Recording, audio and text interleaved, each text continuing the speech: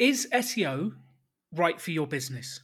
You've launched, you've built a website, you've put it out into the world, but how much time should you be focused on working out what keywords you should go for, what backlinks you should get?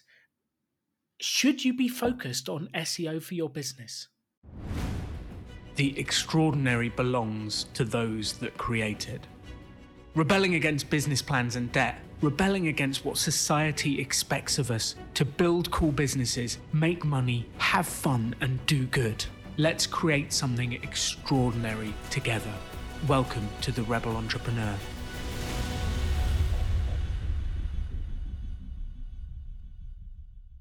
Well, I'm very excited about this episode because search engine optimization, or SEO, is one of these things that I've been thinking about for a long time. It has incredible power.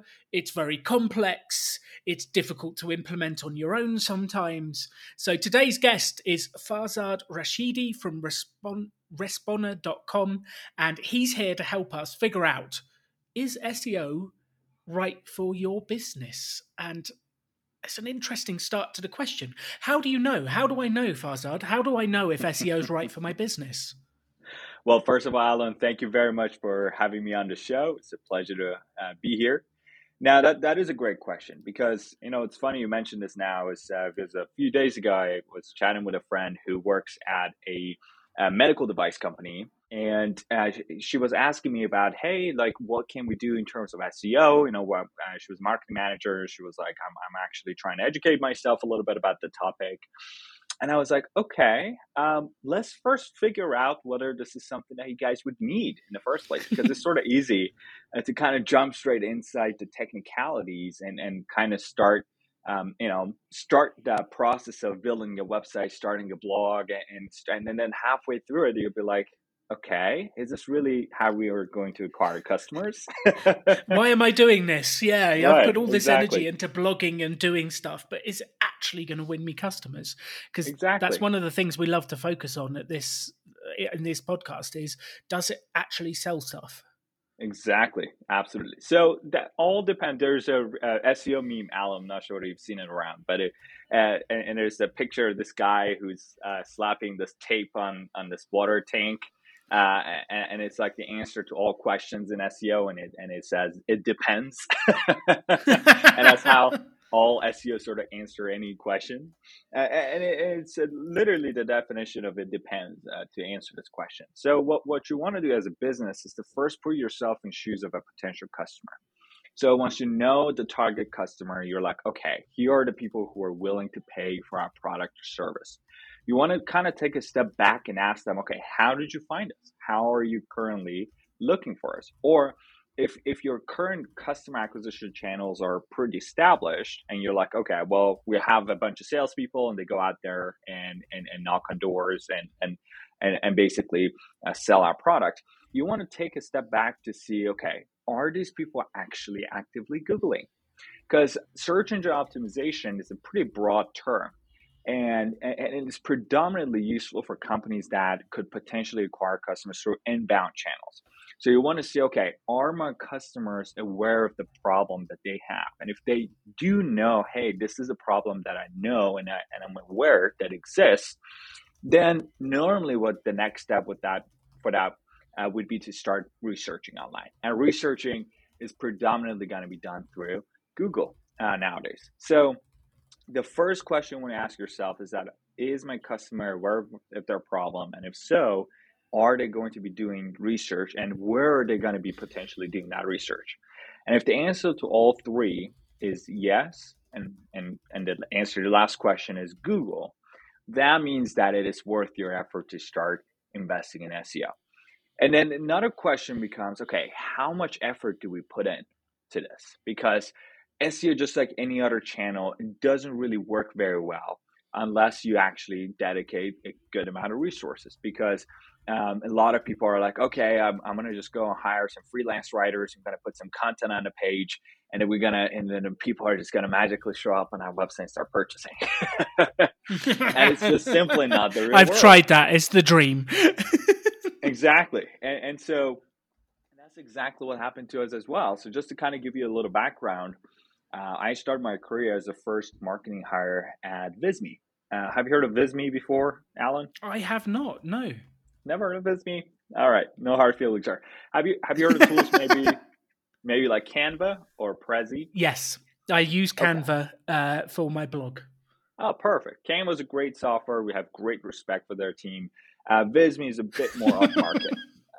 So I don't mean to, speak down on our competitors, but Visme was a platform that was predominantly designed for businesses that are looking to sort of create branded content consistently, and it's normally better for, we cater to a wide range of customers, but reason why I bring it up is that when I joined as a first marketing hire, one of the tasks that I was assigned to was to figure out, hey, we built this thing, it works well.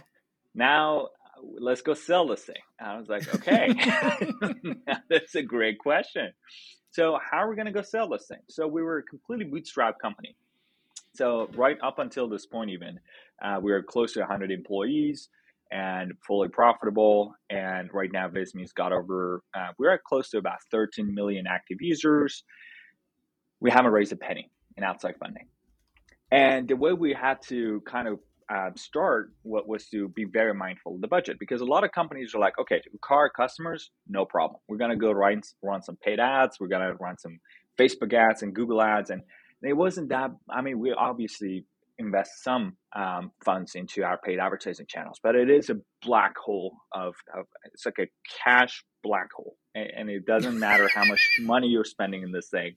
It just never ends. Exactly. Yep. And the marginal returns actually plateaus over time. Even if you double the budget, doesn't mean you're going to get double the conversion. So once you hit the optimal point, then it starts making sense. So your CAC starts actually exceeding your LTV. I'm sorry, I didn't mean to bring too many technical terms. Basically, it's going to cost you more to acquire a customer than that customer is worth to your business. And so it wasn't really a channel that we could easily scale, and nor did we have the funds to pour it all of our cash into that. And cold outreach also works pretty well for a certain type of businesses that normally have a high price point. So let's say if you sell a software that's like a 5 or 6 figure a year deal, like between 10 to 100K a year license, then it would make sense to actually start hiring salespeople to go knock on doors and email and cold call to get some customers in the door, knowing that the success rate on those is going to be very low, and even the most kick-ass salespeople still wouldn't be able to close more than a certain percentage. So what we had to start figuring out was basically a process of finding out a way that we could capture the interest of the audience right at the point where they're looking for us, because it's very difficult to be a household name. It's very expensive to build a brand that people know.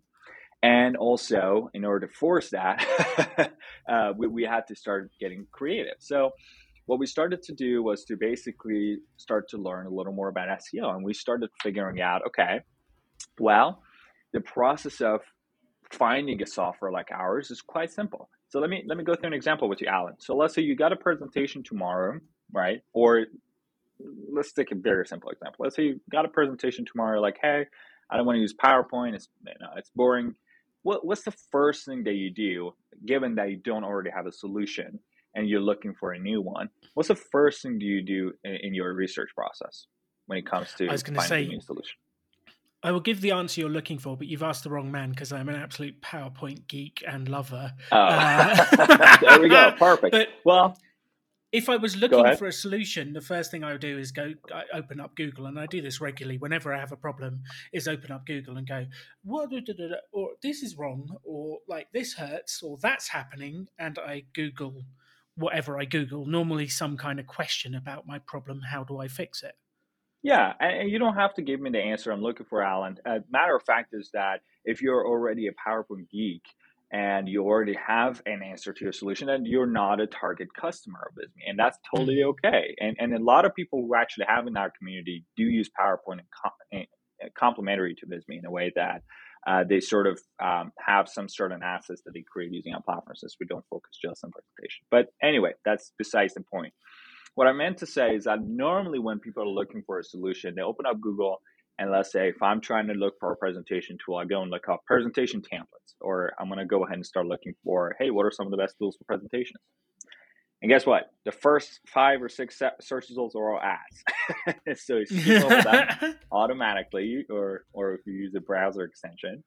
And then you go to the first few organic search results, and some of them are like review sites, some of them are like clear cut, like paid promotions.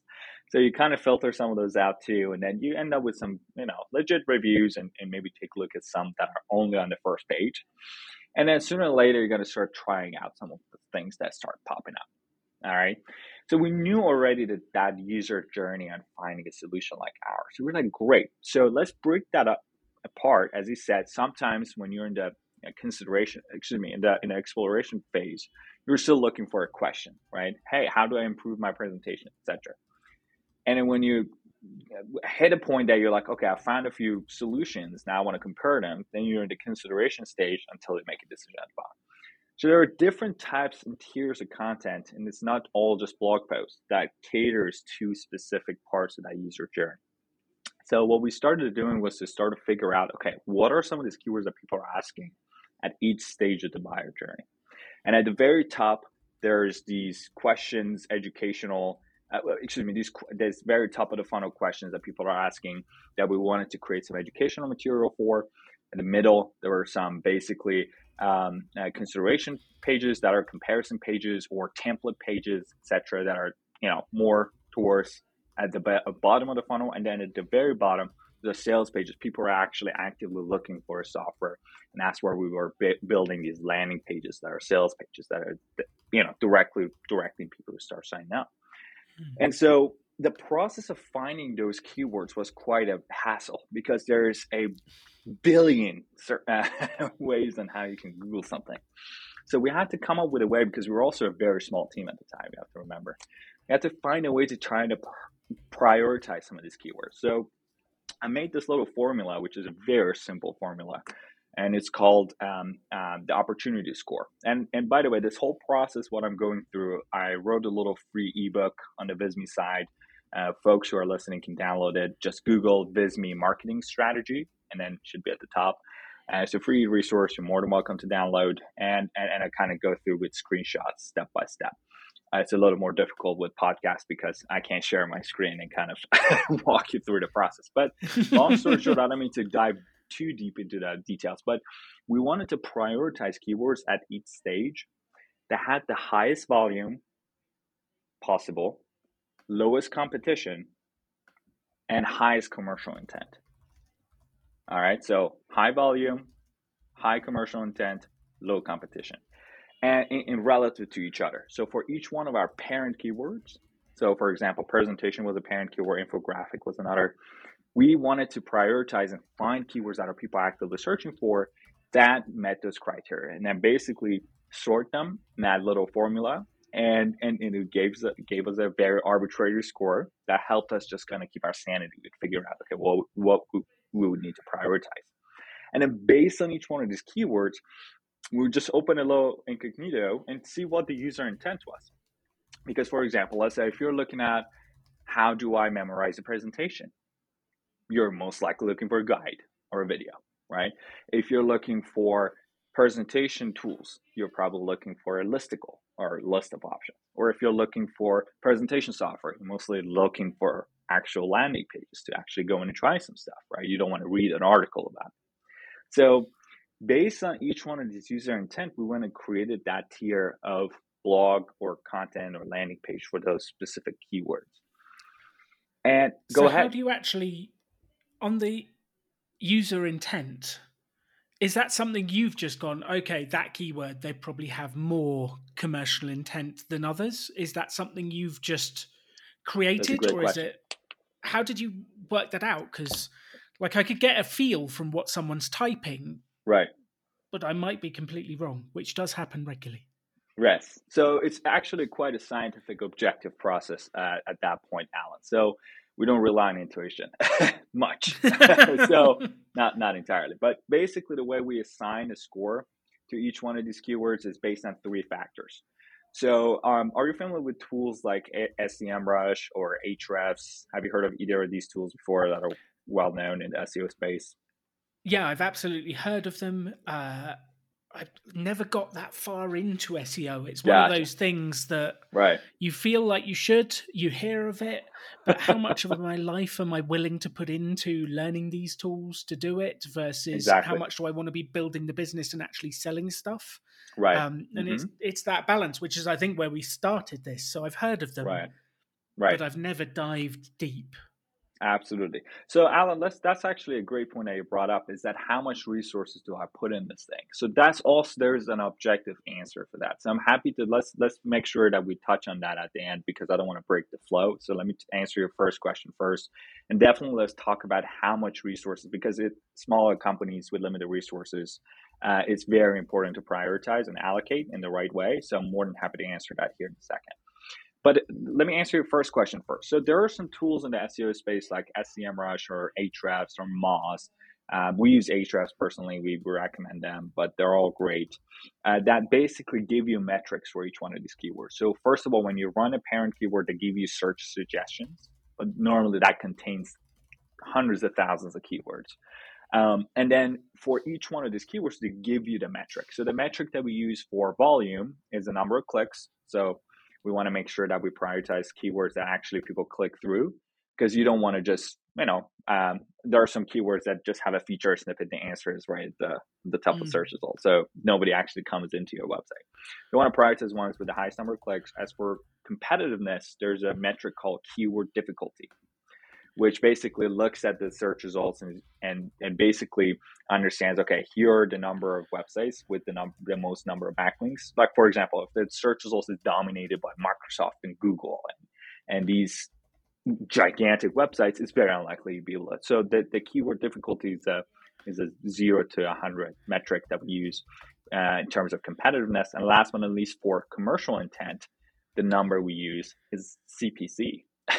Which you would think, okay, why do you look at the CPC when you're looking to find keywords for SEO? The reason why is that nobody likes wasting money. If the CPC of a keyword is high, it's an interest factor for us. So it just indicates that, okay, if advertisers are willing to pay for this keyword, then it's likely they're making money out of that keyword. So it has a positive Yes. ROI for them. So that's an indication of commercial intent. So we want to prioritize keywords, organic keywords that have the highest number of clicks, lowest amount of keyword difficulty, and the highest amount of CPC. And those are how we prioritize them. And then we create our content based on those. Interesting. Bootstrapping question. Any free ways to find out that stuff? Or is it all Yes. behind the paywalls? No, there are definitely free ways. There are some tools called Uber Suggest that Neil Patel has put together that is somewhat free. They're freemium. I haven't used them personally much because we do have Ahrefs and we use it quite heavily. But for folks who are just getting started, definitely don't pay for things as much as possible. I would use a free version.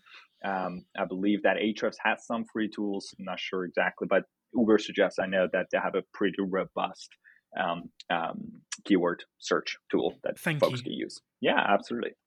So then, Alan, what happened was that when we put together these blog posts and landing pages and sales pages and data pages, we're like, this is great. Now we prioritize things, created all this content, put it on our website.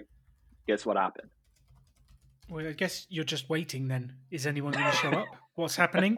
I hate Two people showed waiting. up. Two people showed up. People with Was it their your phone. mum? Yeah. Yes. One of them was my mother. That is correct. And I don't know who the other person is, but whoever you are, thank you. But it was quite discouraging because we were like, okay, we've gone through all this hassle of creating these pages and put all this effort and energy. And as a small company, it takes a while. And what we soon realized was that if you go and Google any keyword right nowadays in Google, give me a keyword. Like, for example, presentation software. Let's look Yeah, I that up. just Googled presentation templates as well to see if you showed up, and you're actually the second organic listing with Visme, so super That's right. impressive. Yeah, so for that keyword is 483 million search results. So almost 500,000,000 search results for that keyword. All right. Yes. So let's say you created the top-notch quality content. Let's say you're in the top 1% in terms of site speed, in terms of all the technical SEO stuff, in terms of all the quality of the content. You're still in the millions or hundreds of Yes. thousands, right? So how do you go from like the 800,000 searches vault to top 10 that get over 99% of clicks? That's the question. That is the That's the question question. we're all dying to know. That is the question. I hope you're going to tell us the answer. You're teasing us now. Yes, so the answer is not quite as simple, but I'll try to simplify it as much as possible. There's 200 factors that go into indexing the web. They're normally, just to give you a little backstory of how Google works. Back in the day, Alan, you're a young, handsome young man, so I'm sure you don't remember. Back in the day, It's very when flattering. I'm 43. I remember the start of all of this. you're like, well, I've gone through the whole .com boom, but Yeah, I've gone through the writing white words on a white web page to make sure you have your keywords. That was a thing way back in the day. that's right. Yes. And that's how search engines at the time. So Google wasn't a thing late in the late 90s. There were AOL and Yahoo and all these other search engines that were Ask predominantly Jeeves. exactly. There are some that I don't even know. But at the time, the way these search engines were working was completely reliant on the content on the page. So they were basically just looking at the keywords, the keyword densities. And we were like, okay, if you're looking for presentation template, if the web page has 100 presentation template keywords built in, stuffed in, then that's probably more relevant than the page that has like 50, right? 5, So yeah. exactly. So what happened was that a lot of SEOs, because marketers ruin everything, started just stuffing keywords in their page.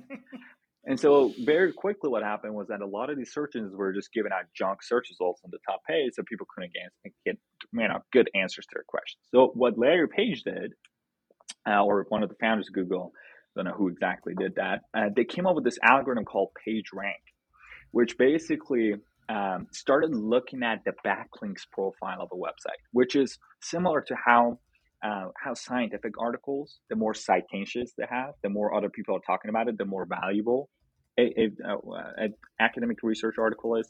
Same principle for web pages. So we're like, okay, if another website or a bunch of other websites are actually actively mentioning or talking about that specific web page, then it must be a better web page. Now, this is key because then that means that it's not directly under your control, right? You can't just go stuff keyword now because you don't control the number of incoming backlinks. And obviously, people over the years have started finding loopholes, like they would just go spam other websites, but putting stuff in the comments. They were posting stuff on social media. So Google introduced tags. They got very smart in figuring out, okay, what are some of the links that are actually natural links that are editorial versus the ones that are just user generated. But what I was trying to say, that was a long way of me answering your question of saying that, yes, content on your page, on-page stuff works very well and it's very important, but it's only 50% of the way. The other 50% is how other people are talking about your content and linking back to it. So what we started to do was to start treating each one of our web pages on our website as a project. So when we publish this is about 20% of the way when it comes to promotion. So what we started to do was to allocate 20% of our marketing resources on content creation, and then we let the other 80% into promotion and link building. So that meant that every time we publish a post, regardless of whether it's a landing page or a blog articles, we spend 4 times the amount of time it took us to write that piece or create that piece and promotion to make sure we get enough incoming backlinks to that. Now that's very difficult. It does take a lot of resources and manual manpower, and we were basically hiring a bunch of people out of some other countries and duct taping a bunch of different tools together to find the right websites to reach out to. Okay, let's go try to find the right person, get the right contact, let's reach out with our incentive, try to strike a mutually beneficial collaboration, and then follow up. And it was a nightmare to deal with. That's a lot of work. That is a lot of work. Yeah, for your one-man bands who are listening, for the companies that it's just them or they're just launching, they're thinking, wow, like I could do that for maybe 2 or 3 people a week whilst Exactly. doing a full-time job and running my business on the side. Right, exactly. So that's sort of what led us to the creation of Respondent. So we were like, okay, well, this is not scalable. So instead of duct taping much of different things, let's go ahead and build and streamline solution in-house that would basically connect all the dots together and automates a lot of the dirty work in terms of research so we can focus more on personalization. And then now one person could do basically the job of 10 people with less amount of time. So we started building that pieces of the software in-house as an internal tool and just started working ridiculously well. And our team was like, man, this is awesome. So that's how we sort of decided to release this as a standalone product. And that's how Respona came to be as a standalone product out of Visme. So Mm. we released it to the public, and I shifted away from Visme and now running Respona. We have a full separate team, separate company, separate entity. We're in Respona, and the rest is kind of history. Wow. So I love that you've built a tool for this. How does it, like, if I was to do this on my own at home, it Mm-hmm. is literally just reaching out to websites, trying to get featured, producing content that other people featured. It is the manual piece. Right. So there is a manual piece. And here's what I was going to say, Alan. So when it comes to resources, so you're like, okay, folks are a one-man band or two-man people. You don't want to just start purchasing Respona from day one. Okay. So you could if you want to. I'm not trying to stop anyone, but it's not my recommendation, right? What I mean to say is that you can do a lot of what Responder does yourself manually. It just takes a lot more time. Responder doesn't do any sort of magic. We just help you do what you do manually 10 times faster. So what I recommend you do as a one person entrepreneur, then instead of start racking up cost, Responder subscription included, start allocating your resources. So if you don't have the resources, stop producing so much damn content. So for example, let's say I'm a one-man person, just produce one web page every month. It could be a blog post, it could be a landing page, it could be a tools page or a templates page, regardless of whatever it is. Just produce one once a month.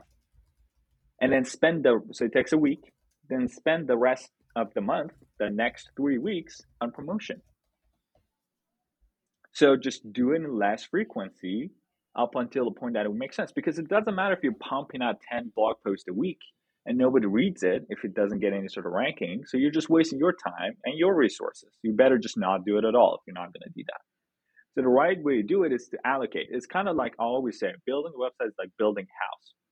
The foundation is the content on your page, and the site structure and all the on-page things. And the house you build on top, the facade, is your link building promotion tactics.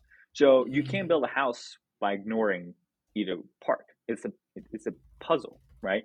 So you don't want to start producing pieces of content and just let it sit there, because that's just not going to happen unless you're in a very niche industry that nobody really knows anything about SEO. And then yes, you may get lucky. Some Amazon people that sell commerce stores like, yeah, backlinks are dead. I'm like, yes, because you have no competitors. You're just putting together one. There's like 10 search results for this keyword, and then yes, you're in the top 10. Woohoo! But most industries aren't like that, right? Most likely, any solution you provide or any product that you sell is gonna have a ton, like just like you saw with presentation templates. There's 500 million search results for that keyword. So it's just almost impossible for you to be able to execute your SEO strategy correctly without a solid promotion tactic. And I love this because when I've been coaching people on YouTube or content or different things, I say that it's just a small part producing the video. The rest of your time is spent promoting it, promote, put it out there in different ways. If you were to help people, let's say I produced a piece of content this week. Let's take a real life example. Is that okay? Sure. Yeah, of course. Let's do it. This is fun. Real life example, very Real life geeky. example. Mm-hmm. On my own website, alandonegan.com, I've just written an article with my wife all about ESG, environmental sustainable government funds and investments. Super Okay. geeky. It's on Sure. the blog. It took us so long to write and to produce the content and the graphs. Uh-huh. It took us so long. It was a massive investment of time. Yeah. And we basically put it out there and gone, okay, we've done our bit now, relax. If you were to tell me what to do with that, like what would I do? Do I just need to go on Facebook and start spamming people with it? What do I do? Well, you could, but the problem with that is that even if you get some views, that's not a sustainable way of getting evergreen flow of traffic to your website, right? So unless you're actually ranking for that keyword in the top 10 search results of Google, Any other sort of promotion tactic you do, like, yes, you got to include in your newsletter, you got to share it on your social, even if you run ads, it's not an evergreen flow of traffic. So the only way you can actually help it get up in the search results is by promoting it. Now, I ran this keyword. It is a very difficult keyword to rank for. It's a keyword difficulty metric of 77, but the volume is very high. So the global volume for this keyword is about 600K a month, and about 100K actually comes from United States, which makes this keyword a pretty valuable keyword. The cost per click on this keyword is about $5. Means each click that you receive to your website from this keyword is actually worth $5.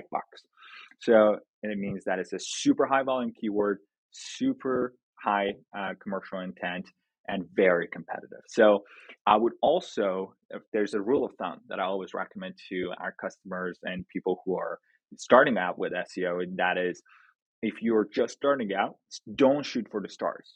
Don't start competing with HubSpot and Google, because you're gonna lose. So you always want to stay within your league, right? So what I would recommend is to first start producing or exclude content pieces or exclude keywords that have a higher keyword difficulty than your domain authority.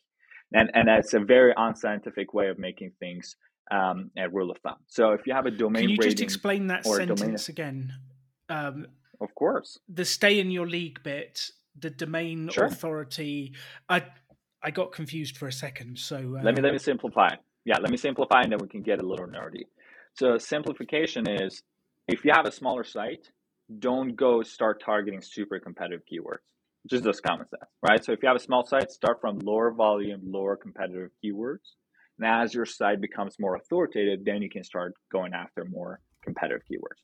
So okay, what the sentence that I mentioned was that the authoritativeness of your site is what a metric called domain rating or domain authority.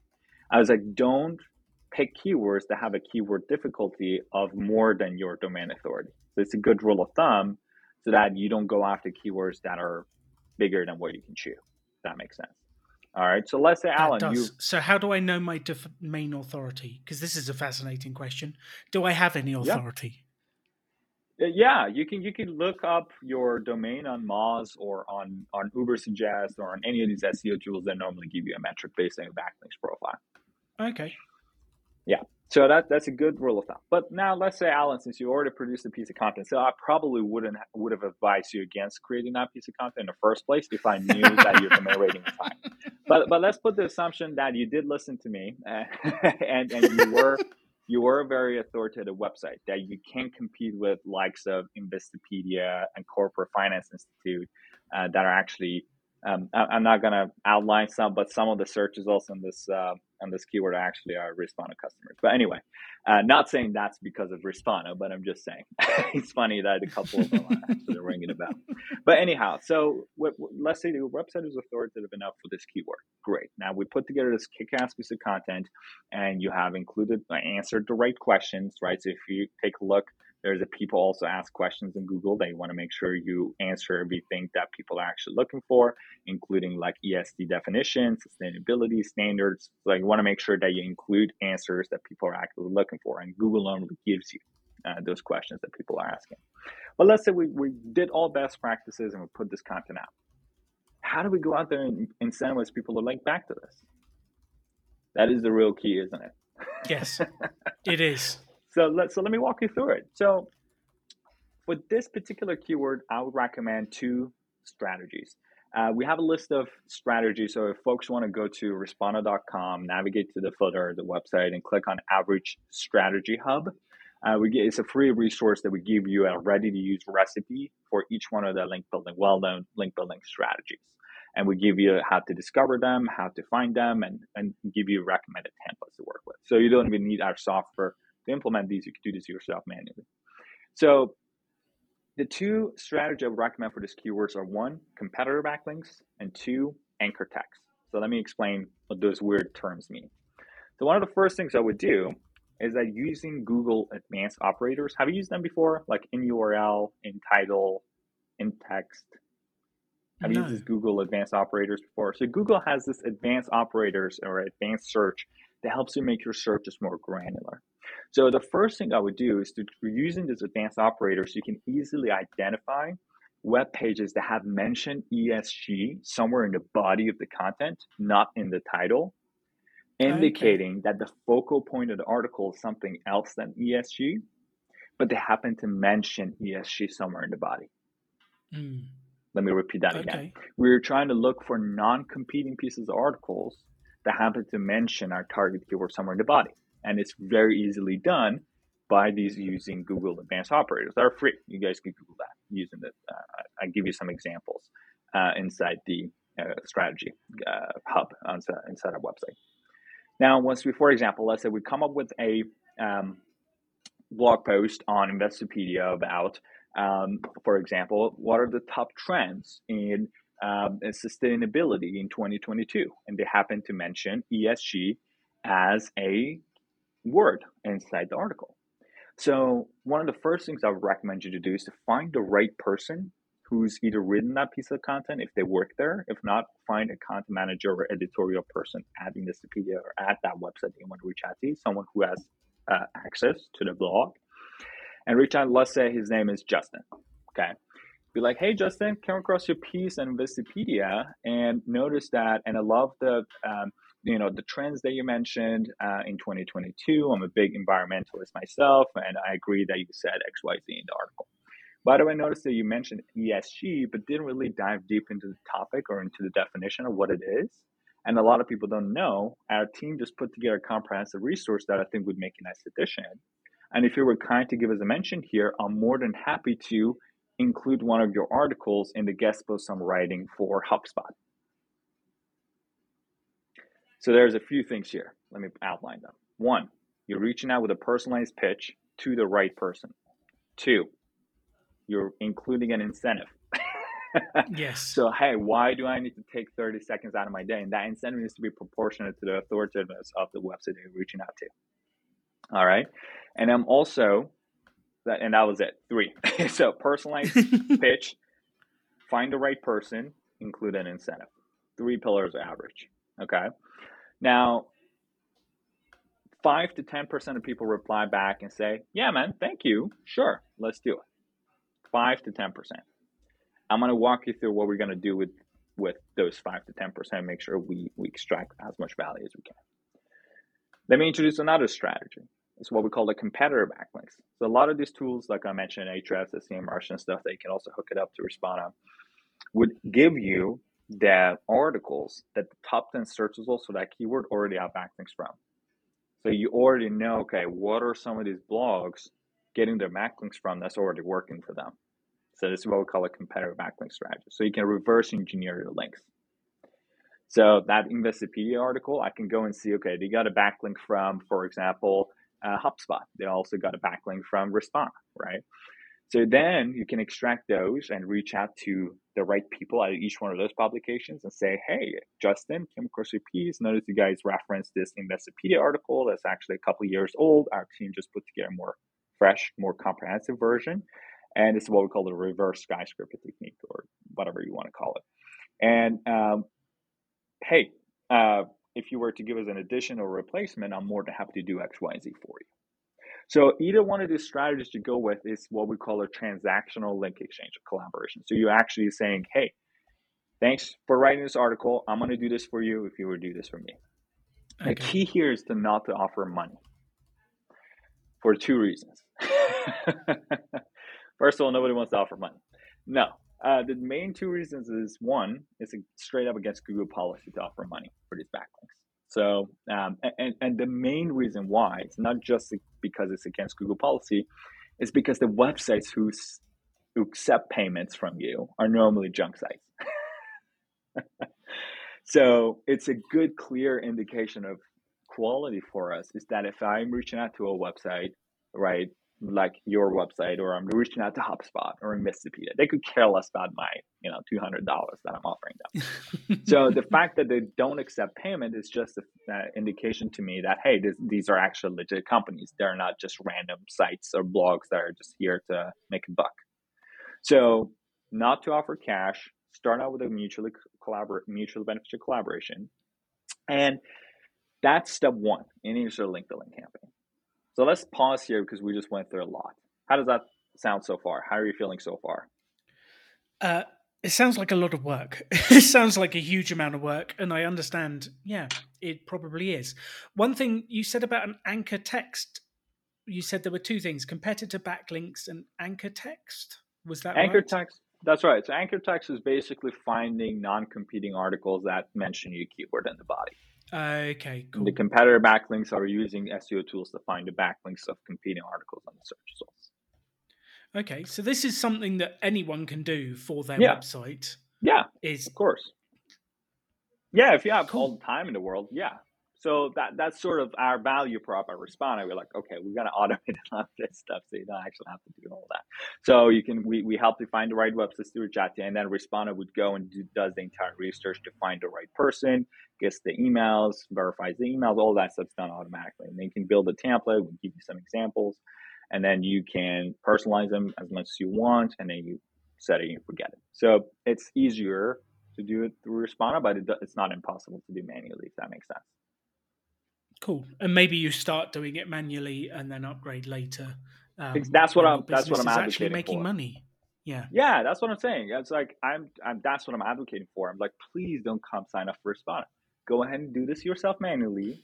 And then when you find Responder, you're like, oh my God, you start crying. You're like, this is a godsend gift. Because right now, when you're like, oh, I don't want to pay $99 for this tool. What is this tool? Right. But if you're spending 5 hours a day going through this process and this tool cuts it down to 5 minutes, then $99 a month, it becomes negligible. You're like, this is almost too good to be true. So that's the type of customers you want to have, is that somebody who's gone through the pain of doing this manually, and then you find our tool and then you start crying. And that's when we know that, okay, this is the product market fit right here. So, for something practical that everyone can do, you said a minute ago about the domain authority of a website. I went ahead and Googled like the domain authority of my own website with the Ahrefs website authority checker. And Uh-huh. it says I have a domain rating of 26 with a Okay. tiny little orange bar, which, like, Yeah. it doesn't fill me with excitement. Doesn't sound that great. 20, well, it depends on the space you're in. So you should compare yourself in relative to a couple of things. First of all, the other websites that are in your space, and also for the keywords that you're trying to rank for.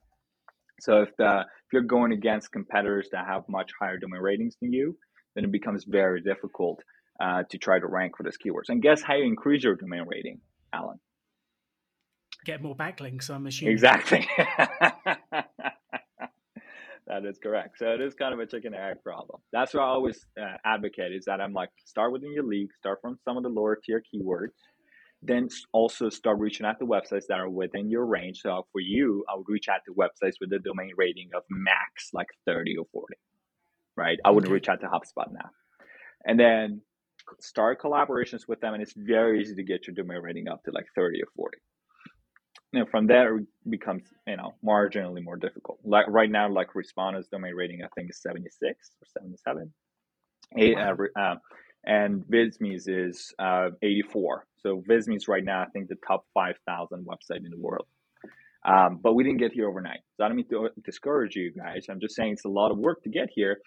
But let's actually talk about whether we should do this in the first place. How much resources we need to put into this, right? Because all of And this that's stuff the sounds very question. hard, doesn't it? Yeah, exactly. Because we can talk about link building as much as we want. By the way, just a little PS here. I wasn't done with the link building process. There's a lot more that comes afterwards in terms of building partnerships, building relationships. We can talk about this till tomorrow. But for the sake of time, let's talk a little bit about why we need to do this in the first place. So if you're on Ahrefs, can you do me a favor really quick, Alan, and just look up visme.co? Visme.co. I am not a Okay. robot. Oh,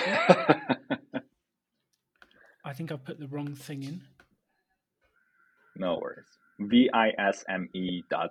It Perfect. says domain rating 84 with 1,351,933 backlinks, which makes my website's 956 look quite tiny. But what's the organic traffic? This just tells me your domain authority, your linking websites, and your backlinks. Oh, that's it. Oh, okay. All right. Well, the domain that I see the paid version, so that gives you more info. So the domain organic traffic based on Ahrefs is 2.3 million a month, and Ahrefs actually has a metric called traffic value, which basically says, okay, if you were to have no organic standing in the search results, if you were to bring the same level of traffic based on the cost per click of each one of these keywords that you're ranking for, how much would it cost through AdWords, which is the Google ads, to bring in that same level of traffic? So let's say if you hadn't invested in SEO at all, how much would it cost for us to bring the same level of customers, same level of traffic to our website? Now, what number do you think it is, Alan? Throw a number out there. Well, if you were you said like $2 or $3 a click, you're probably like 5 million a month. Right. So not all of the keywords have that high of a cost per click. So some of the educational pieces that have a much lower cost per click, some are actually nobody's advertising on. So it's a subset of those pages that actually get a cost per click. So the number is 1.3 million a month. So it means that if we were to bring in the same level of customers that we're bringing through our SEO channels, through AdWords, we would have to spend $1.3 million a month in Google AdWords. That's crazy. It's So absolutely crazy. now let's go back to a question, how much you should spend on SEO. All right. Well, I So guess how much of your time and how much of your effort, because there's different ways to spend, isn't there? You can spend your life force, you can spend your energy, or you can spend your money. exactly. Yes. And that's where I was going with, is that it depends on, first of all, what type of company you want to be. Are you want to be an inbound first company where people come to you, or rather focus more on outbound? And the answer to that question depends on two things. One, the industry that you're in, the type of product you're selling, the type of service that you're selling. And two, and which one you're best good at, right? For example, I'm terrible at outbound. I am not a good outbound salesperson. I cannot do cold calls. It's just I just sound weird and awkward over the phone to people who keep hanging on me. I just, it has no appeal to me. Don't like it. Never been good at it. Just gotta be 100% transparent and upfront. So once you figure out, okay, I'd like to be an inbound first company, meaning that I'd rather get customers to come and find me and come and when the time is right, they're actively searching for it to come and find me. That's how I would like to acquire my customers. We're like, okay, well, that's great. Now let's figure out exactly how much you need to spend on SEO. And the way you can calculate that number is when you start. So, for example, any keyword that you'd like to start getting rankings for has a traffic potential. And the traffic potential of the keyword is that, okay, if you were to get the number one ranking for this keyword, how much traffic would it bring onto this page? And we have an average conversion rate for each one of the pages that we get rankings on. So for a blog post, the conversion rate is very small because people who are landing on a blog post rarely ever want to go purchase a product. But the landing pages, on the other hand, have a much higher conversion rate. Again, I'm oversimplifying these just for the purpose of this interview, because obviously the way we use these blog articles, and not only just to bring traffic, but also a way for us to attract the backlinks. And then we mention our landing pages in the blog post that brings in a certain level of basically, this is what we call the middleman approach. So it passes on the link equity from our blog post to our landing pages and helps us get a lot better rankings to our landing pages that are money pages. But anyway, let's not overcomplicate things. Let's stick with the basics. So we're like, okay, if I were to get this blog post or get this landing page up in the search results, when it hits number one, here's what the other number one page is getting. And a lot of these SEO tools give you that number. It's, for example, let's keep it simple, 1,000 visitors a month. We're like, okay, on my sales landing pages, I get an average conversion rate of 1%. So meaning that out of 100 people land on this website, again, 1% is very high. But let's say that, for just to keep the numbers round, we get 10 conversions for this landing page, okay, or for this one. So once you start calculating, okay, here's X number of landing pages we need to create, and in order to get these landing pages up in the search results, we need to create these number of blog posts. And in order to get these blog posts up, we need to have X amount of writers, X amount of averagers, X amount of resources and link building. You calculate the cost of that, and then you compare it with the conversion values of each one of these conversions. And then you go back to the very basics of paid advertising. You're like, okay, does my cost of customer acquisition exceed my LTV or it doesn't? And if it does, then you probably shouldn't focus on SEO. Maybe you're better off just focusing on cold sales. If you sell a product that's $100,000 a year and your customers aren't actively necessarily looking for it because they don't know that they have that problem, going back to that initial example I gave you about the medical device company that sells like medical devices, they go for like 40 to 50 grand per each. Most very unlikely, those administrators in the hospitals are like, okay, let me Google some of these things like medical devices. Go through these vendors, it's a completely different sales cycle. But if you're selling presentation software, if you're selling some e-commerce products, if you're selling some stuff that people are actively searching for, and then you can easily calculate exactly based on these metrics how much these pages are worth to you. And here's what it would approximately take, obviously it's give or take, in order to get these up. Here's the amount of resources and time it takes. And it's just a game of numbers, just mathematics. There's no intuition. There's no intuition. We're not guessing. We're just doing the maths, which I love. I'm a big fan of doing the maths. So, Farzad, if we were speaking to someone who's just launched their business, they've got their website, and they're thinking about SEO, just to give them a very simple, like, what's the 1, 2, 3 things to think about at the start? Mm-hmm. How would you break it down to someone who was just launching?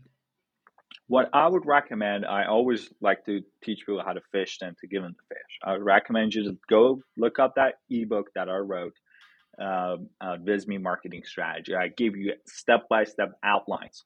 And I actually kept the plugs for both Respond and Visme to almost zero. So everything I discuss in the ebook, you can do manually with your fingers. Like you don't need any tools, you don't need any software. You can just type on your keyword and then you can make it happen. So up until the point that it becomes very too time consuming and hard to scale, then that's when these tools come into play and help you kind of scale this a lot quicker. But as far as the step by step goes, just to kind of summarize, one, figure out your customer journey and understand what keywords they're searching for at each step. Step two is to prioritize these keywords because there's billions of them. Mm-hmm. So you want to prioritize the ones that you want to start tackling. Then once you start, and then step three is to start creating these pages depending on user intent. And last but not least, promote the heck out of them. I love that. I love that. Thank you so much for coming on the show, sharing your energy, sharing your ideas. I really appreciate it. I really do appreciate it.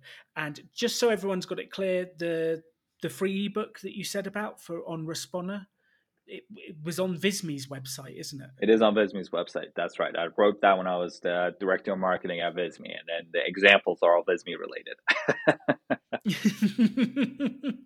Perfect. So thank you so much for coming on the show. If you're listening to this, hopefully this has helped you made a decision of whether to prioritize your resources, your time, your energy, or your money into SEO or not. Thank you so much for listening to the Rebel Entrepreneur. Thank you for coming on the show, and good luck, good night, go make it happen. Well, that was a fascinating interview with so much in there. And I just wanted to record this last little piece for the end of the podcast because I don't know if you're like me, but when I listen to the amount of work and effort that goes into SEO, it puts me off. It makes me think, why am I doing this? What's the point? I don't want to spend my time doing this. I'd rather spend my time working on the content, on this, on that. And I think it's really fascinating to become one of the major websites, the amount of work and energy and effort that people put into it. But I guess we would be back to my wife screaming at me, it's not binary. You can do a little bit of this each week and build it up. Like if you're building a business for the long term over the years, then why not build one backlink a week? And that's 50 a year, and it'll start to grow, and so will your domain authority. And I guess I've been doing a little bit with my website doing that. I get the feeling Farzad was being polite about my domain authority score of 26. But it's interesting. Google that, see what yours is. It's fascinating. And I think we all have to decide where we want to put our limited resources. Where are we going to invest our energy, our life force, our money to get the best return for your company, for your business, for what you're doing?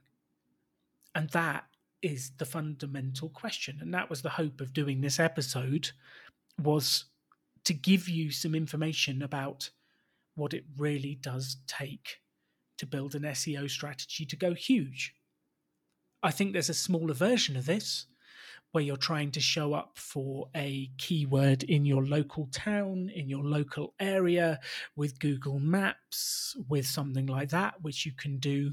You can get local links, you can do a smaller version, you can build your website in that way. And there is a smaller version of this that you could absolutely do.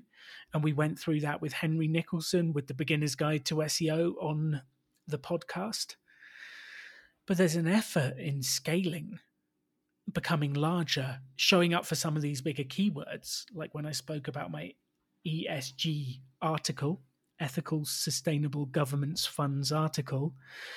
Farzad's advice was, well, I would have told you not to write that article because you'll never rank for it. You'll never get any traffic for it. And that's fascinating, because we spent months on that article, and we did it because of the audience that we have listening to the Rebel Finance School, and we wanted to add value, and it was the question that kept coming up, and we were actually interested in it. So I don't regret writing it, and I'm very happy. But if you were doing this from a purely business standpoint, you would be looking at a blog completely differently from what I am doing. So the question to you is this the most valuable use of your time? Should you do a little bit each week? Should you go all in to SEO and choose your keywords, figure out your audience? Are they searching for the problem? Are they actively Googling how do they fix the problem? Where are they searching? Do you go all in and build the content and then spend 80% of your time building backlinks and promoting? Or do you just go, is SEO not for me, and I'm going to build my business another way? I'm going to learn how to use the video strategy on LinkedIn that Patrick helped us with on the coaching series. Am I going to do cold calling? Where am I going to put my precious time and resources? And that is the question that we all need to answer for ourselves. So what I would love you to do is go away from this podcast thinking, where am I going to invest my time, energy, and resources that will give me the best return for my business? Thank you for listening to The Rebel Entrepreneur. Good luck, have fun, go make it happen. You can have any life you want to. Choose to build something cool. Choose to take action. Choose to work to make your dreams become reality. Stand out. Be different. Be yourself. Be a rebel entrepreneur.